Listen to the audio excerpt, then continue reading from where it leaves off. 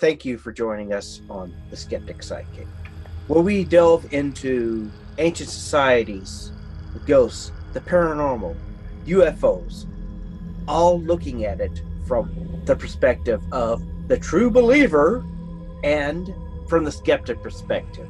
Joining me, my partner, my co-host, my sibling, Kimber Rodriguez. Myself, I am Richard Gregg.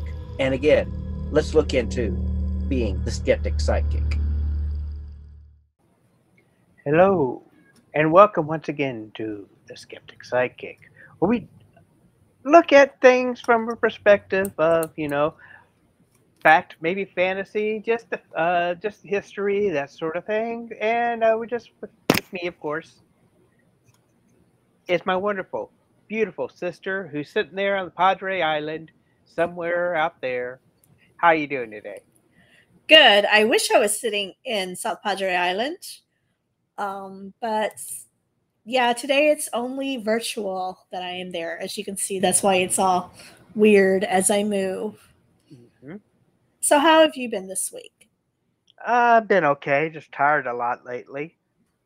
I know that I've definitely been feeling that way myself. So I wanted to start tonight off with a story, if that's okay. Okay, tell me a story. Okay, this Wait, let me grab my cat. That way I can hold on to it and cuddle and listen to the story. okay. Oliver, Oliver, come here.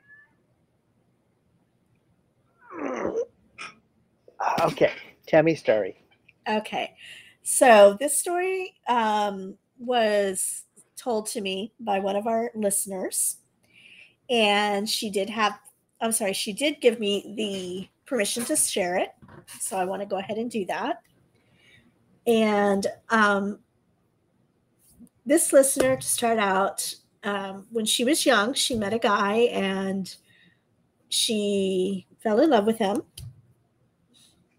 He was a great guy, very nice, very friendly, but he did have a little bit of a drinking problem.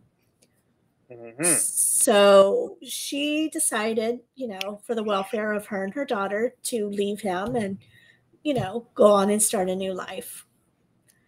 Now, this guy, unfortunately, he could not get his drinking out of control, so a lot of people ended up cutting him out of his life, and he ended up passing away with nobody there. Then this person who told me the story, I'm telling a story here. I know. Thank you. So this guy passed away, and the person who was telling me the story, she told me about a dream where he came to her. And at this point, he was in his death state, and she saw like his death and everything. And she was torn between, is this my psyche telling me that I feel guilty for his death? Is he punishing me because, I took my daughter away and we were not there for the death? So I kind of got the feeling that it was neither. I think he was just trying to get her attention, and he was still confused because of his death and everything. So that's why he came to her in that state. She said she could feel his spirit like still lingering, but it would not enter the house. It was just kind of there. And she felt very disturbed by this. And I told her that I had the feeling that he was there because he had a message for her. But because of the disturbing dream, he realized he scared her and he didn't want to scare her again. That's why he was kind of staying away. But he wanted to look over, their daughter and her.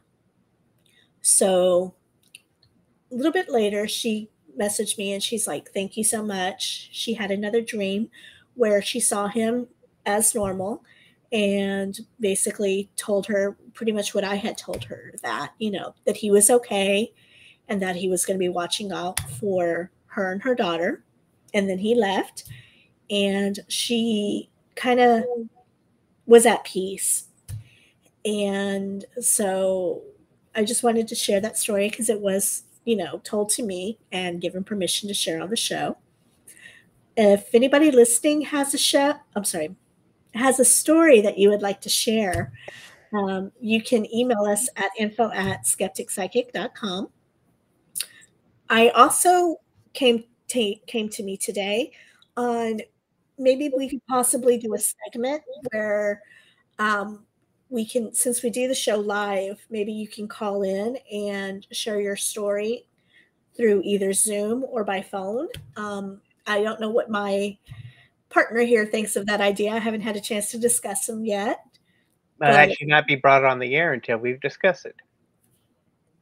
go figure. I'm Yes. sorry, ADD.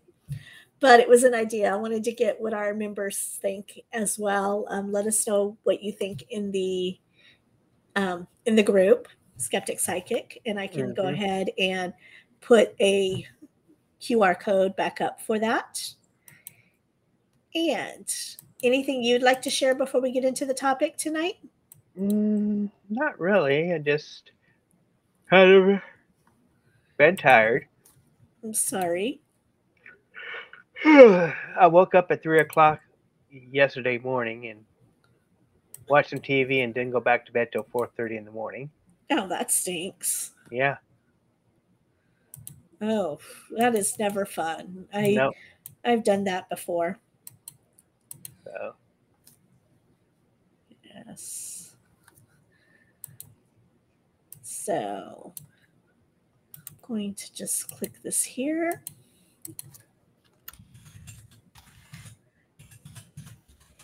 well, I also do want to say that if for all you Star Trek fans out there, on Friday, it was Friday, we had the anniversary of the first episode of Star Trek, Oh, wow. The original? the original, Interesting. September 8th, 1966. So that would have been 2 days ago.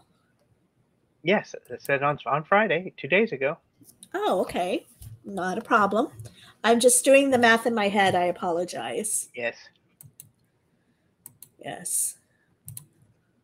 So, shall we go ahead and click into tonight's topic? Yes, what Let the is people know tonight's what we're topic? talking about. Yeah, let's go ahead and talk about Serena, or Manhattan, that sort of thing. Let's learn about the wonderful world of No, her name Ariel. was Madison because they were on Madison Boulevard. Okay. Yes. Yes, we are going to be going under the sea today to talk about the majestic or frightful creature, depending on the tales and legends, of the mermaid. Are they real? Do they exist? Have you seen one? So, why don't you go ahead and kick us off with the mermaids? Alrighty. The Mermaids. Not to be confused with the movie starring Cher and Winona Ryder back in the 80s. Mm-hmm. Yep. Now, what comes to mind when you think about mermaids? The shining teenager mermaid breaking curfew with her flounder friend and cruising over to a boy she's never had a conversation before. Those sleek fins that a woman of ages are always squeezing themselves into those last few years. Lovely ladies with perfect hair, shell bras, and strings of pearls. What do mermaids really eat? Algae? How are they adapting to our warming oceans? And just how do those shells stay on there anyway? Stickies. Yeah, jellies. I mean, the little technical parts of the jellyfish are the one that stings. The top part, not so much. So, that may be. That might be what's holding those shells on. Right, Right. right. They've been part of our world culture since at least 5,000 BC. Well, at least mermen anyway. A Babylonian priest named Barosus described a god by the name of Onias. Oneus. Okay, Onius. Orneus, whichever you want to call it, who held the form of a fish, but had a human head under his fish one. and under his tail the feet of a man. Therefore, Oeneus was also to be able to walk on the sands of the Persian Gulf and instruct mankind of the arts. I'm picturing somebody in one of those really cheap costumes going Mm-hmm. around. They've got the head cut out and they're walking around waddling, like you would see at a school play or something like that. That's what I'm picturing this guy looks like. Right. He was able to teach mankind on the arts, science, and writing. Historians believe that he may have been a emissary of Ea, who is at the time was the god of fresh water and of wisdom. However, there is a different imagery of Oeneus. This has been drawn or carved over the years. He is often portrayed as a typical merman with half man, half fish. Question is, though, was it the top or the bottom that was the man? Mm-hmm. Well, it says typical, so I'm assuming it means, like the top part was man. And unfortunately, only fragments remain of Berosus's writings. That's a hard one, Berosus. Much of it is simply summed up in the writings of other scribes throughout the years. However, his words regarding Oeneus are said to be this. At first, they, meaning the Babylonians, led a somewhat wretched existence and lived without rule after the manner of beasts. But in the first year after the flood, meaning I'm thinking the flood that's talked about in the Bible with Noah's Ark. Mm-hmm. Well, it says after the flood, there appeared an animal endowed with human reason, and his name was Oeneus. He rose out of the Aetherian Sea at the point where it borders Babylonia. He had a whole body of a fish, but above his fish's head, he had another head, which was that of a man. And human feet emerged from beneath his fish tail. His voice was human, and an image of him is preserved unto this day. He passed the day in the midst of men without taking food. He taught them how to use letters, science, and arts of all kind. He also taught them to construct cities, to create temples, and compile laws. He also explained to them the principles of the geometric knowledge. He made them distinguish the seeds of the earth and showed them how to collect fruits. In short, he instructed them in everything which could tend to soften human manner and humanize their laws. From that time, nothing material had been added by way of improvement to his instructions. And when the sun set, this being Oeneus retired again into the sea, because he was amphibious. So this kind of makes me think of like, I don't know, almost like what's the word? Evolution. Mm-hmm. Like, like maybe he started out as fish and then it evolved into man, and that's where they get this whole man fish combo thing coming on. I don't know. What do you think? I kind of think that the non-man fish. We're thinking about these the first preliminaries of Neptune or even Poseidon. Poseidon. Yes, we're going to continue on with Oeneus, who's often linked to the greater known as the Seven Sages. It's a series of 7 demigods who were part man and part fish or bird or another type of animal. All were blessed with wisdom and passing this along to the world of men. Interesting to note, however, that before the Great Flood was written in the Epic of Gilgamesh, which was thought to be come from 18th century BCE, which is before Christian evolution, that the highest god, Eno, wanted to destroy the world by flood. Most cultures around the world believe the form of massive flood story that Christianity attributes to Noah.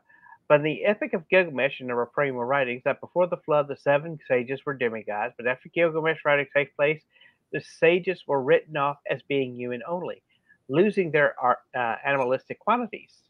Now, the earliest legend of a mermaid appears to take place in Syria about 1000 BC, when the goddess Artageus dove into a lake, taking on the form of a fish.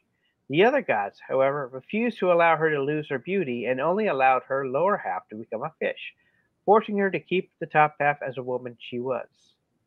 The Greeks referred to her as Decato, and in northern Syria she was the chief among all goddesses, being primarily a fertile goddess and a protector of the people who worshipped her. Per her writings, not only did she control the water, but held healing properties in her holy waters, and was thought to bless the faithful with beauty that could not be hidden. She was the connection between the moon and the tide, ruled the waves and also the emotions. Interesting. Yes. Now, archaeologists have found her figure on ancient temples, statues, as well as coins. This shows how widely people actually believed in her. Her temples holding large ponds filled with fish that were worshipped. That's interesting. Mm-hmm. It was said the story of her transformation was to guide followers to face their fears and their darkest natures, so they could come to both love and appreciate the complex beings that we as humans are. Now, even early Britons, like the Celts, told stories of mermaids in their culture. However, there is no recorded images in their, um, I guess, no, I'm sorry, no recorded images of them until around 1078 AD. Mm-hmm. This is in Durham's Castle's Norman Chapel. The Saxons of the time carved a mermaid's image, but it is considered by historians to have been included to symbolize temptations of the soul. Hmm. So, Anticipations. yes, Oh no, gone again.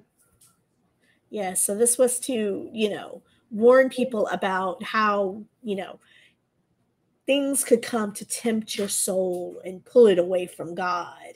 Mm-hmm. And so they did it, kind of like this temptress fish woman type thing. Um, However, the word mermaid is not as old as it is compared to its history, as the word is thought to have been derived from mir or mer, which means sea, Mm-hmm.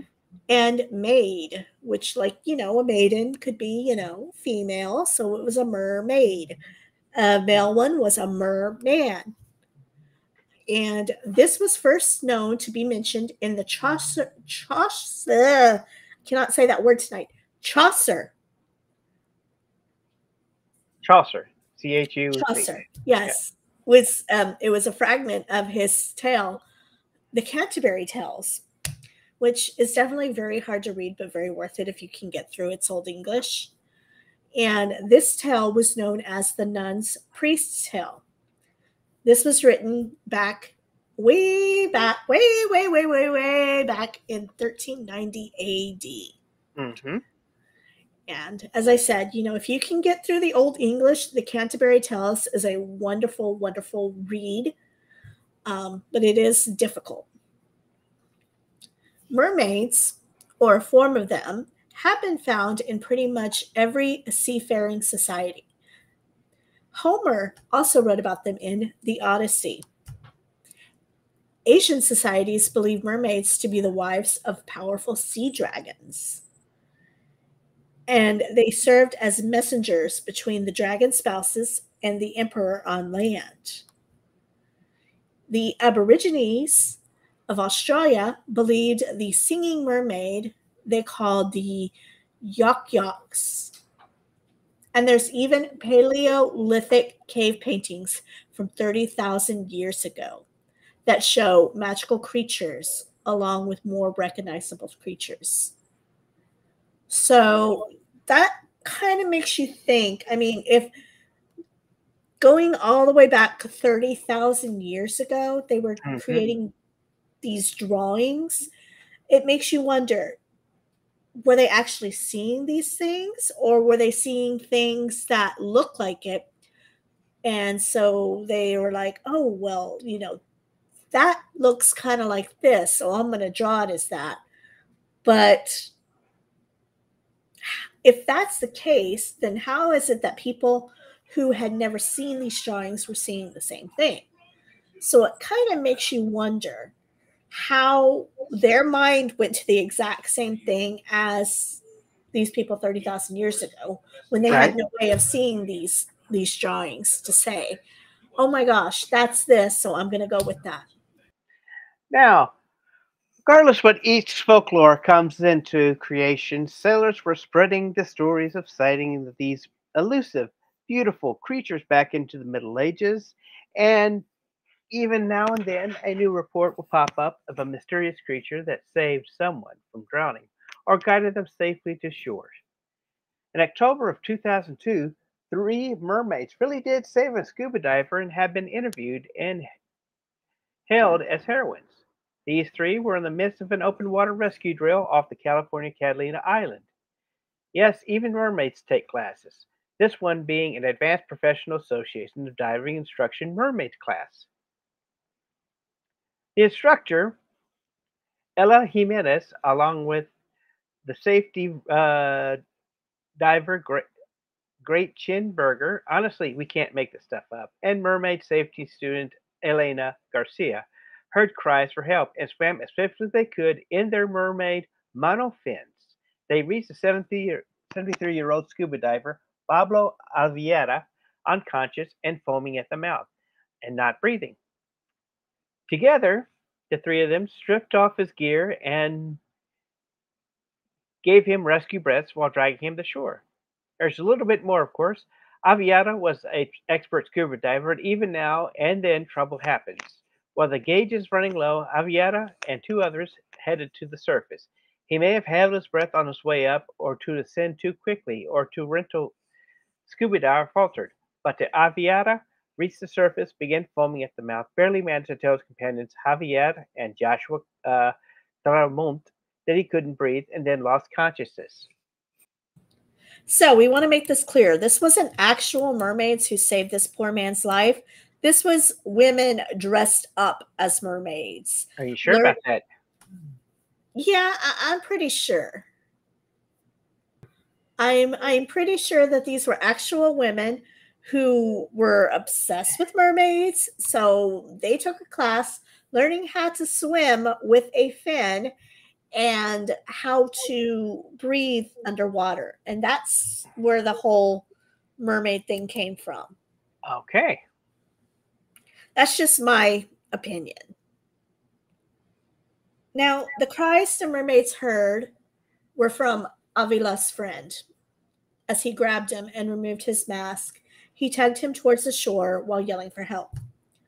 The three were around 80 yards from the beach when the mermaids arrived to aid them. This did help save Avila's life as the mermaids stripped his dive weights and and excess equipment, and while they gave him the rescue breaths. This did allow his friends to keep pulling him to shore without the distraction, and they were able to do open water CPR. Thankfully, Avila did sorry, words. Thankfully, Avila did recover, and he had to spend some time in a hyperbaric chamber, to get his pressures and everything back up, um, as well as, the air that was in his blood. However, the divers and the mermaids all claimed it was a magical and surreal experience. Right. I'm really feeding into that one, people. Mm-hmm. So, yes, if you look at it from a logical standpoint, you could say that mermaids have actually helped people reach the shore to safety. But are they really mermaids, people? Ask yourself that. Yes. Sailors over the centuries have looked at mermaids either being good luck or bad luck. And the chances of receiving aid are based on the flip of their tail. However, sailors attributed the mermaid as a representation of the force of nature that the sea truly is.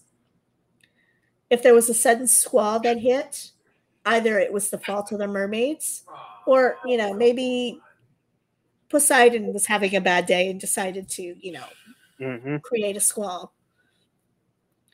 And surviving the violent seas meant that either, Poseidon was having a good day, decided Mm-hmm. to let everything be chill and copacetic. Yes. Or it could mean that the local mermaids were, you know, done with their mischief for now. Every sailor knew that each man was judged according while traversing the vastness of the ocean. If you were dragged down into the depths, it was most likely that you were a bad fellow. You were not a very nice guy if the seas took you under, people. That, or maybe a mermaid fell too hard for you and decided to make you her groom. So they pulled you down into the sea so that you can spend all of your life with them. But they forgot you cannot breathe underwater. Yep.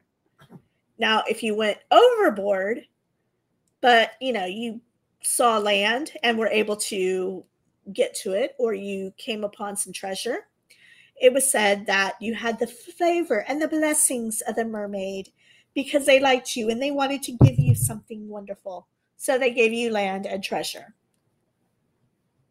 Yep. Now, as such, once figureheads became popular between the 16th and 20th centuries, it often was a mermaid that was carved into a fix to the bow. It was thought that by showing you that you believed in the mermaid, that would be appeased by calming the sea, bringing good weather, and allowing a safe passage and return to shore. That makes sense. Yeah. Mermaids even swam decorated ancient maps. Early map maker Oleus Magnimus used a variety of sea monsters, not just mermaids, on patches of the map where dangerous weathers and shipwrecks were frequent. Here he began them be monsters was held as respect when sailing those parts of the sea. Mermaids, however, have been mostly blamed for ships running around, either on shore or hung up on submerged rocks. This is most likely as a ruin running around, and is a frequent experience. Water levels may be low or navigation may be off. There was no GPS back in those days, so a compass, sextant, and a time all you had really was to go by. These sailors, dropping weighted ropes to discern how many phantoms lay below the keel, all knew how the water levels would be if they were could change suddenly, and that sea mounts and coral reefs existed pretty much anywhere they wanted to sail. So, does that mean that the Bermuda Triangle is a home for mermaids? Maybe. Maybe that's why there's so many shipwrecks there, is because the place is filled with mermaids. Hmm. Now, regardless, you would think that the ancient sailors would want to tattoo a mermaid or two on their bodies to show these lovely ladies that they believed in them. But mermaid tattoos aren't even at the top 10. A sailor was more likely to get an anchor than any other ink. And this makes sense since the anchor steadies you and keeps you from drifting. Hmm. Surprisingly, the second most popular tattoo is the swallow. A sailor would get a swallow on one side of his chest after he completed his first 5,000 nautical miles on sea. And to celebrate his 10,000th nautical milestone, he would get tattooed a swallow on the other side. Now, that kind of sounds strange to us nowadays, but sailors did believe that if you were to drown, the swallows would carry your soul up to heaven rather than you would, sink down to Davy Jones' locker. Also, I'm sorry, behind the swallows, they get dragons and golden dragons. Mm-hmm. Fully rigged ships, shellback turtles, nautical stars, compasses and compass roses, pigs and roosters, Yep. and words that hold fast tattooed on their knuckles. It is only modern times that have seen the popularity of the mermaid tattoos. And this is actually starting in the early 1300s. It was seen to bring luck to the sailor if he fell overboard. Now, my question, you were in the Navy. Yes. Did you ever meet anybody that had these tattoos? I knew a couple of people that actually did have tattoos. Were they of the ones mentioned or were they something different? Well, with the tattoos, you'd have occasionally. I think I met 3 guys that actually did have mermaid tattoos, but the rest were kind of like anchors or uh, ships, that sort of thing. Interesting. Of course, these days it's believed that any sailor who claimed to have spotted mermaid was either hallucinating from dehydration and heat or had spotted a manatee out on the rock or swimming around the ship. Grown manatees are the large humans, having been out to sea for so long stretches, a fellow could have desperately been the sight of a woman. Even a chubby manatee shaped one to have mistaken the manatee for the real thing. Yeah, kind of like Yeah. um also I think dolphins, correct? hmm Dolphins have Now, also even Christopher Columbus claimed to have spotted mermaids cavorting around the off coast of Dominican Republic. He was quick to point out that unlike the diversity beautiful mermaids of the fable, what he saw was not that good looking, claiming that they were not half as beautiful as they were painted. Still, for a guy who got a lot wrong about the way, who can blame him for wanting to hype up the exploits of a little 3 chunky chicks on the plane aside elevating themselves above the surface of the water? Okay, yeah. Almost makes you wonder if Columbus really ever met a girl, if that can't be the case, because he was married and had 2 sons, one with his wife, the other one with his mistress. Maybe he needed glasses or was just blind to the sunlight of the water. Of course, the first ever recorded mermaid would ever to go on display was shown by showman Phineas Taylor Barnum, though his isn't where this tale begins. so going back to my theory about the Bermuda Triangle, the Dominican Republic, isn't that around the Bermuda Triangle? Yes, it is. So there you go. Yeah. And he was blinded by the light. Sorry. Well, even though on another topic, he also did see some unidentified objects in the sky. Hmm. Yes. I have a question about that, but I don't want to get on topic, so I'll ask you about that later.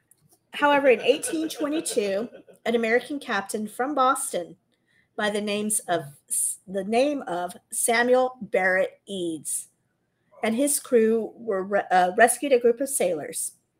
One piece of cargo they had with them, and they were sinking from a Dutch merchant ship.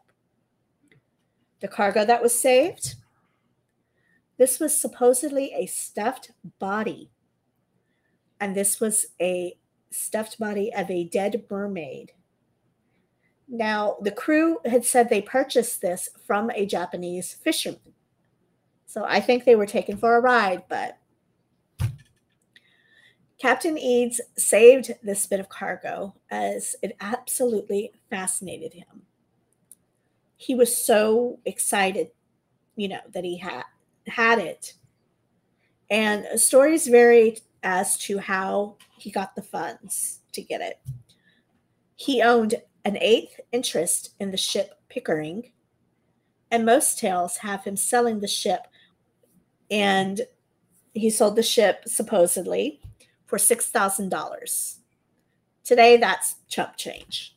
Mm-hmm. Some tales, however, state that the Dutch merchants demanded 5,000 in Spanish dollars. If you put that into US dollars, the purchase was about the equivalent to a cool $250,000 today's money. If various stories are correct, it means that Eads used the ship's expense account. He then sold the ship and all of its contents for an additional $6,000. So in today's dollars, that's about $160,000. Mm-hmm. Altogether, Eads did manage to walk away with the Mermaid and having essentially stolen $500,000 from the ship's true owners and accounts.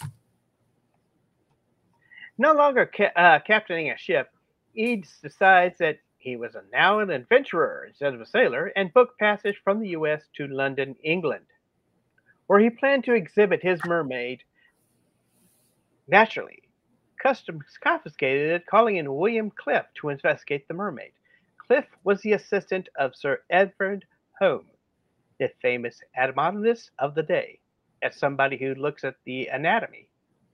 Cliff presented himself at the East India baggage warehouse on September 21st, 1822, to inspect the mermaid.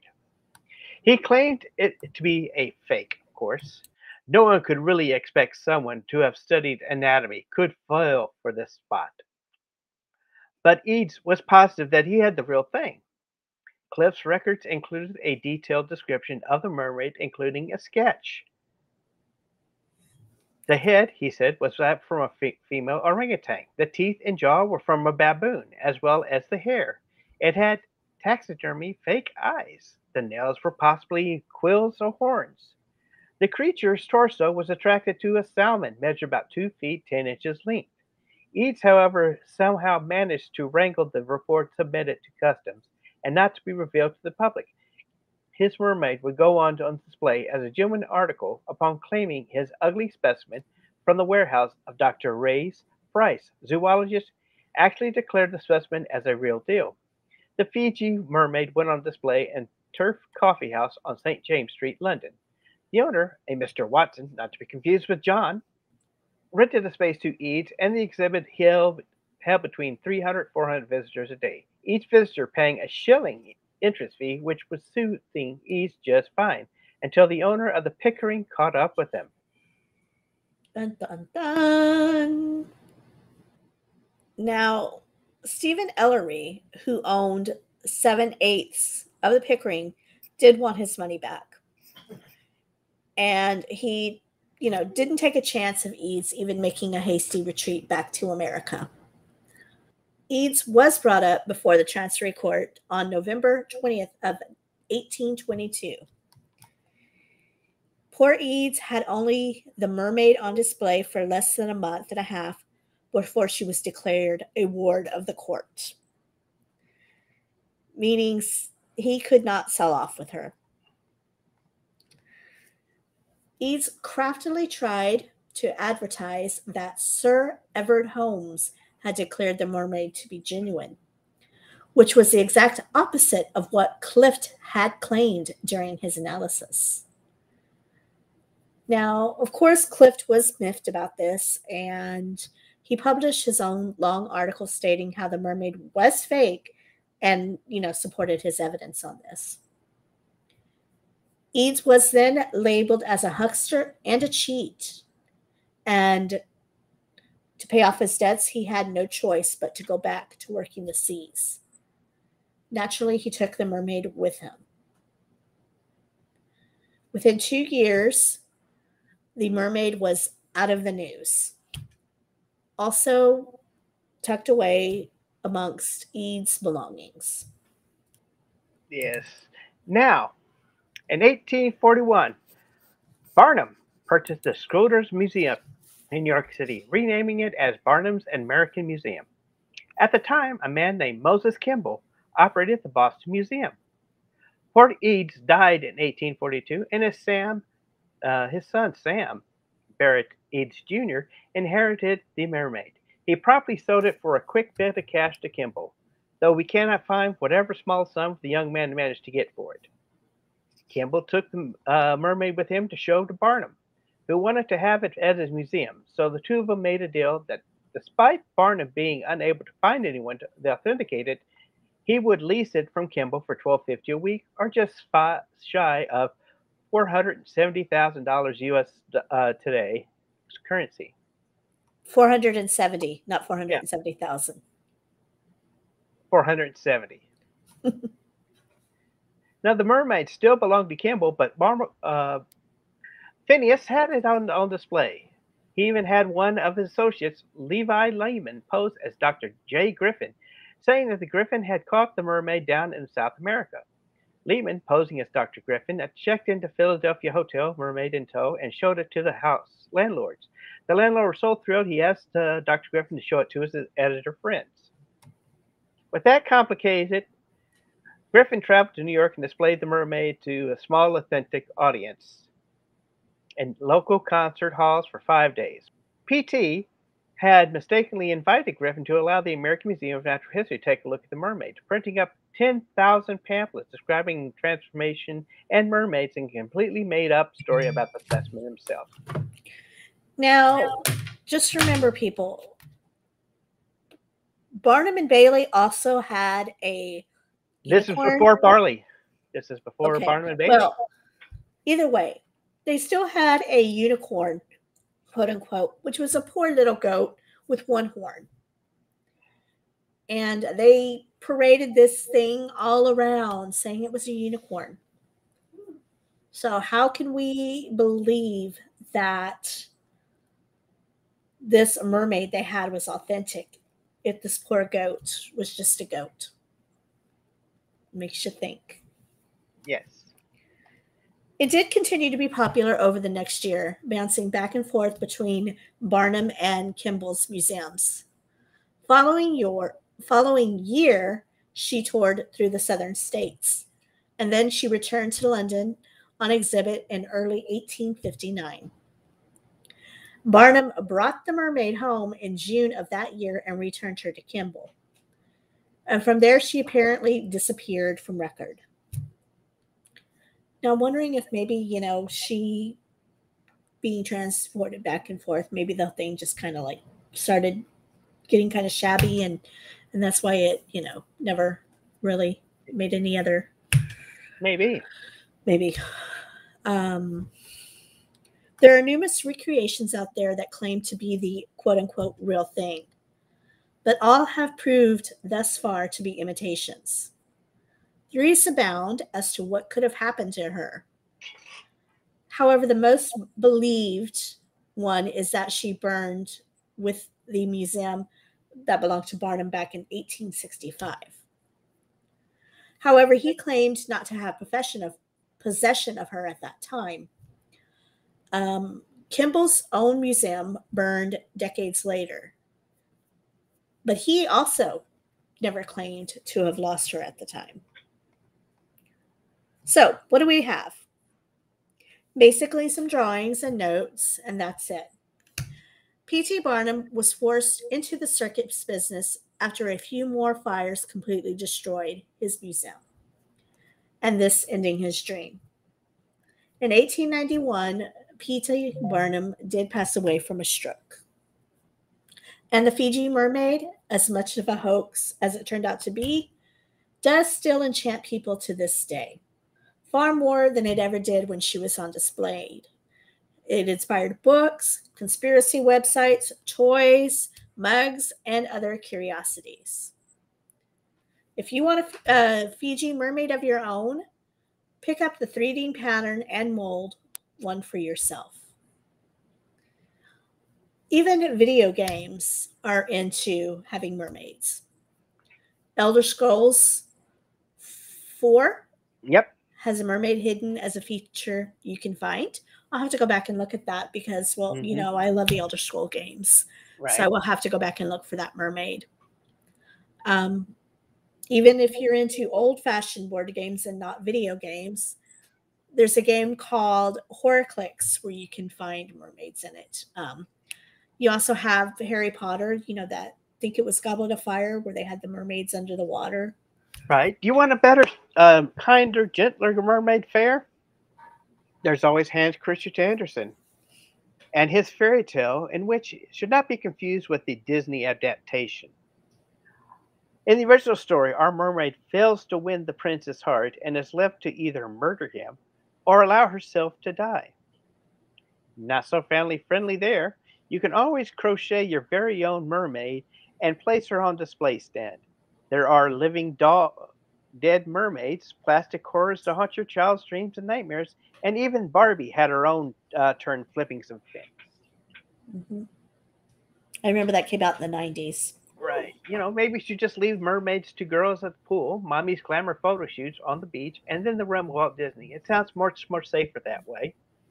It You does kind of conclude our topic on mermaids. So we asked you and the viewers, what do you think?